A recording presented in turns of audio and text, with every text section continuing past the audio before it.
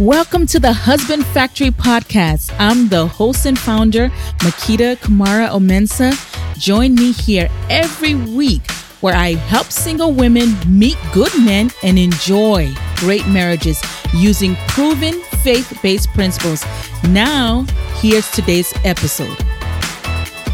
Good morning. Welcome to another exciting episode of the Husband Factory Podcast. I am somebody that loves to think about the goodness of God and how amazing He is. And when you think about it, you think about, my goodness, God made the sun stand still for 3 days. He turned water into wine. He closed the mouths of lions. You know, that huge, powerful Red Sea became dry ground. He opened prison doors from people just worshiping.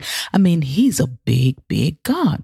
So sometimes when you think about, you can get to a place in your singleness where you think about, man, God is so good, so big. So why can't I get married? Like, this is, compared to the kind of things that He's done. Let's even look at the kind of things He's done for women in the Bible. Women received their dead back to life. He opened the wombs of countless women that were barren, became a joyful mother of children. He provided a husband for a young widow named Ruth, and He rescued Abigail from an abusive relationship. And she was married to a fool. The Bible even calls him a fool. And she became the wife of King David. So God really did some powerful things, not just for humanity, but for women in particular. So if you ever wonder why your case is different, why can't I get married? I want to tell you something, that you can get married and you will get married. And it's not so much what God does, it's what you do. Okay. So because getting married does not require a miracle on God's part. God has already promised you marriage. He's already given it to you. There are some things already set in motion, like summer, spring, winter, fall. The seasons are already set in motion. Day and night are already set in motion. And so the promises of God are already set in motion. You just have to do your part. So Isaiah chapter 34 verse 16 says, "Look in the scroll of the Lord and read. None of these will be missing. Not one will lack her mate." None of these husbands will be missing. None of these mates will be missing. That's me adding that. But what it says is, not one will lack her mate. For it is His mouth that has given the order. That's the mouth of God. And His Spirit will gather them together. That's God saying that no one is going to lack their spouse. No one is going to lack their mate. So if you want that, you can have it. So you're not waiting on God to do anything, because He's already done everything. He is going to do, He's already done everything He's going to do, including dying on the cross to give you eternal life. So what's harder, giving you eternal life and dying on the cross, or giving you a husband? Definitely eternal life is a lot harder. So He just doesn't want you to have eternal life, though. He also wants you to have an abundant life here on earth. That means an awesome life. And that awesome life includes healing, prosperity, peace, and dominion. So what can it be then? What can it be? What it is that you have to be the one to cash the check. So all these things that Jesus did for you, it's almost like somebody giving you a check. If somebody gives you a check for $1 million, but you haven't gone to the bank and cashed it, it's just a check. You have to cash the check. So getting married is something you have to cash the check. You have to be the one to take hold of it and claim it and possess it. You can't just sit down and wait for it to happen. If you sit down and wait for it to happen, you'll be 65 and still unmarried. I'm telling you. So don't listen to the people that say you're waiting on the Lord for your husband. That is not scriptural. You can say that you're not going to chase a man. That's scriptural. But to sit down and say that you're just going to sit down and do nothing, and God is just going to bring a husband, that's not scriptural. Do you sit down and do nothing and God brings you food? No, you get up and you cook, or you get up and go to the grocery store. It's the same thing. You have to do your part. So I want you to look at a few things. I'm going to talk about a few things, and I want you to ask yourself how you rate on the things that I'm asking you. Okay. So number one is your principles. If you're single, you're ready to get married, you're of age to get married, and you're asking yourself, why aren't I married yet? Check your principles. Number one, what type of men do you date? Do you date those that are kind of saved, almost into the kingdom, kind of love God? Do you date those? And if you date those type, or regardless of the type you date, what do you do when you go out on dates? What do you do with them? If there's any type of compromise already, you may not be ready for a relationship. You may not be ready for marriage if you're compromising. If you're dating the wrong type of people, maybe you're like, oh, the Christian guys, I just don't see any Christian guys, and these are the guys approaching me. If that's the case, you may not be ready because you can't afford to marry one of them.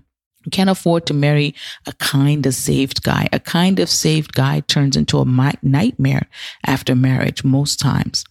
So, number one, check your principles. What type of man are you dating?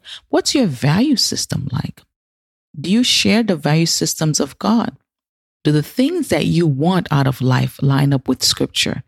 Or are you somebody that's heavily influenced by the world or heavily influenced by your friends? Do you even know what God's word has to say about certain things? What does God's word have to say about children? What does God's word have to say about marriage? What does God's word have to say about your dressing? What does God's word have to say about the way you carry yourself? What does God's word have to say about how to deal with other people, how to deal with friends, how to deal with family? God's word has something to say about everything, and it would behoove you to know those things, right? So ask yourself, what are my principles? Number two, ask yourself about your prayer. So the thing about prayer is that prayer is the power of God coming on earth. When you pray, each time you pray, you're inviting the power of God into your situation. So there's a scripture that I love for you to pray if you're single, and that scripture is the Song of Solomon, verse 4:16. Now, this scripture, the first scripture that I told you about in Isaiah, you should pray that prayer as well. But when you pray, you can say something like this: Father, I believe that I will not lack my mate. I claim my mate now in the name of Jesus, because your word says that none shall lack my mate. I bind the hand of Satan against me getting married, and angels, I release you to bring my mate, bring the person that I should marry, or bring the type of person that I should marry into my life. In the name of Jesus, amen. Something simple like that is what you can pray. Now, this is another good one to pray. And this is Song of Solomon, chapter 4, verse 16.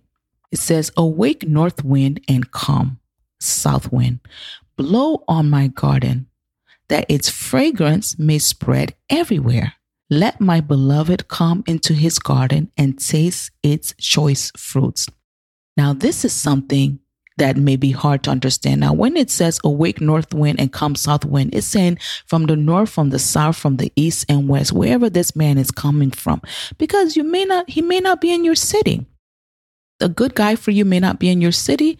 Not to say there's no good guys in your city, but it may be your husband may not be in your city. So what you're saying is you're saying from the north, from the south, from the east and west, let this man come and it says, blow on my garden that its fragrance may spread everywhere, and let my beloved come into his garden and taste his choice fruit. So the garden is you. So you're saying with the north wind, the south wind, the east, the west, all of every corner of the earth, let the knowledge of me, let the reputation of me, all the good things about me spread. Let my aunt in Chicago mention me. Let my best friend from college that now lives in London mention me. Let my grandma that's living in Africa mention me to the right people. Let everyone that knows about me, let this good report of me, the good reputation of me, let my name spread. Let the knowledge of me spread to the north, the south, and east and west, so that my husband can find me. That's basically what that scripture is saying.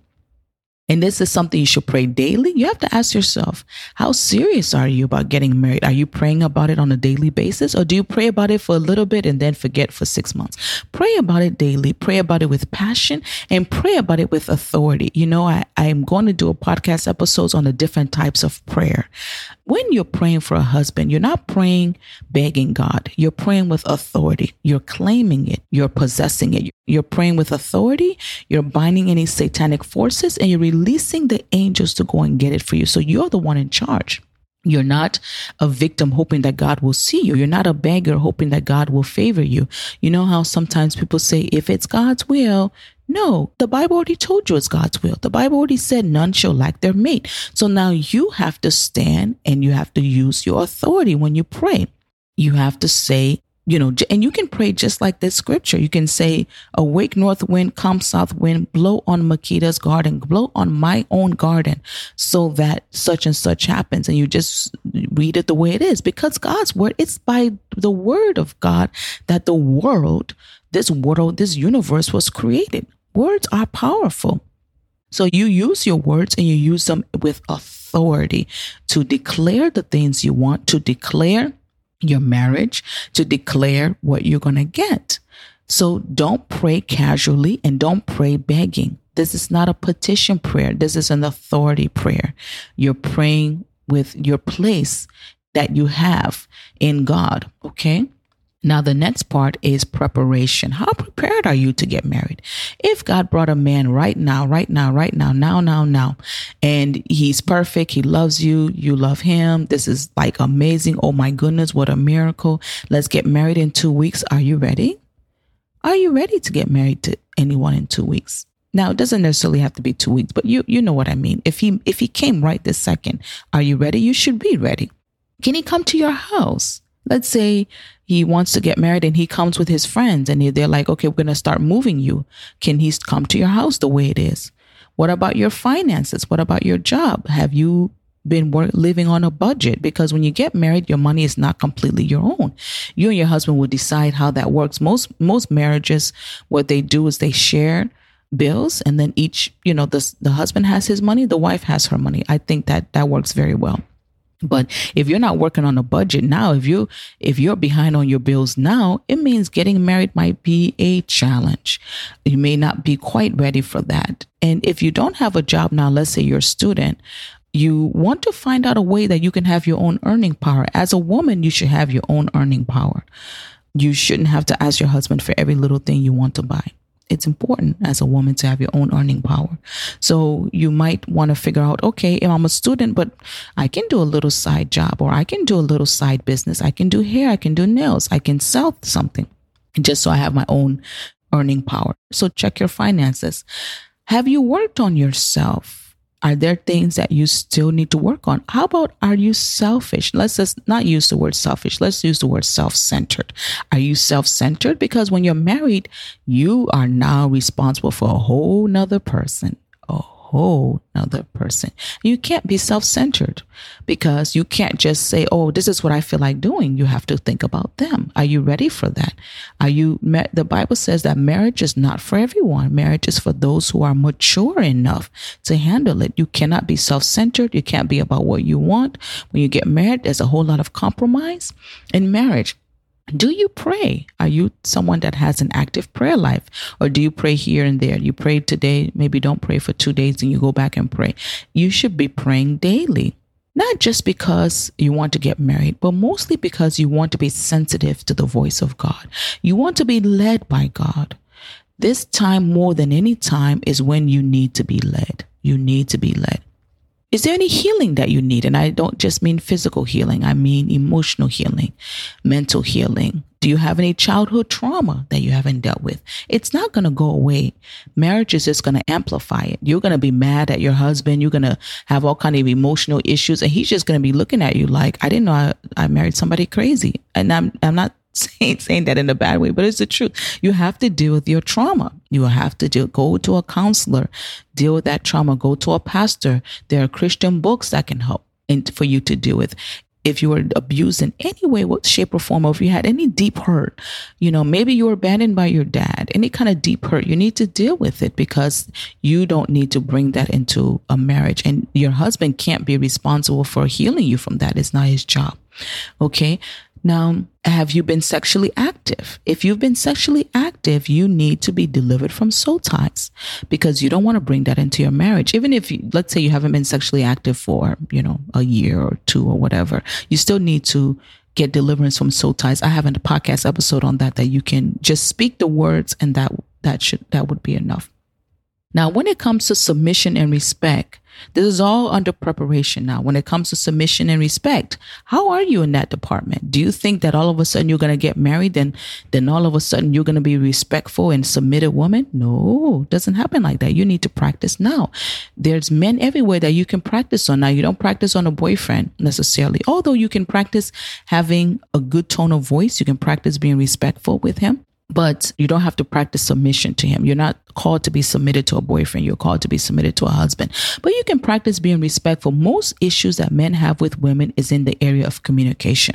Most men don't like the way women talk. Women sometimes don't speak in a respectful way, because a man's love language is respect. It's not love. And you can tell a man you love him until you're blue in the face. He doesn't care if he can't see how much you respect him. He would prefer you to respect him over love any day. He may not tell you that, but that's what it means. That's what he cares about. So how do you show the men in your life respect? The men that are already in your life, would they consider you respectful? And I don't mean the ones you have a good relationship with, because your husband will get on your nerves. He will. There'll be times your husband will get on your nerves. There'll be times where you are going to butt heads with him. There's going to be times you're going to completely disagree with him. So the men in your life that are in your life now that get on your nerves, that you completely disagree with, that you butt heads with, do you still speak with them with respect? Now, you may think you do, but what do they say? The men in your school, the men in your office, the men in your church, the men that you in your family, do they say that you're a person of respect no matter what the circumstances, that you speak with them, to speak to them with respect no matter the circumstance? Because if you don't, you're going to need to practice it. Practice it now so that it becomes second nature when you're married, so that your marriage has a great chance of survival. Your marriage has a great chance of being beautiful. Those things come up in marriage, So I hope this podcast episode helped you. I just really want you to know that there's a few things. If you find yourself you're not married, it's okay. You're going to get married. God has great people for you, and you can decide among them, but you have to do your part. Ask yourself those things. Am I prepared? Am I prayerful? And do I have the principles? And the other thing as a bonus is position. Are you positioning yourself where men can actually see you, or are you still sitting in the house every day? After work, you just go home and sit down. If you do that, then it makes it very hard for God and the angels to work and in cahoots together to bring you to the right person.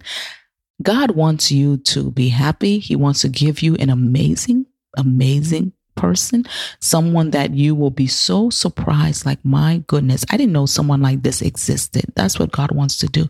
So just make sure you position yourself to be ready when he comes. Have a great day. I'm sure you got a lot out of today's episode. Don't forget to share. And guess what? The conversation doesn't have to end here. Hop online to www.husbandfactory.com to subscribe to my VIP newsletter. Just scroll to the bottom of any page and you'll see the button there. Remember, all the great love stories you've ever heard, out of all of them, yours is going to be the best. Can't wait to hear it. See you next week.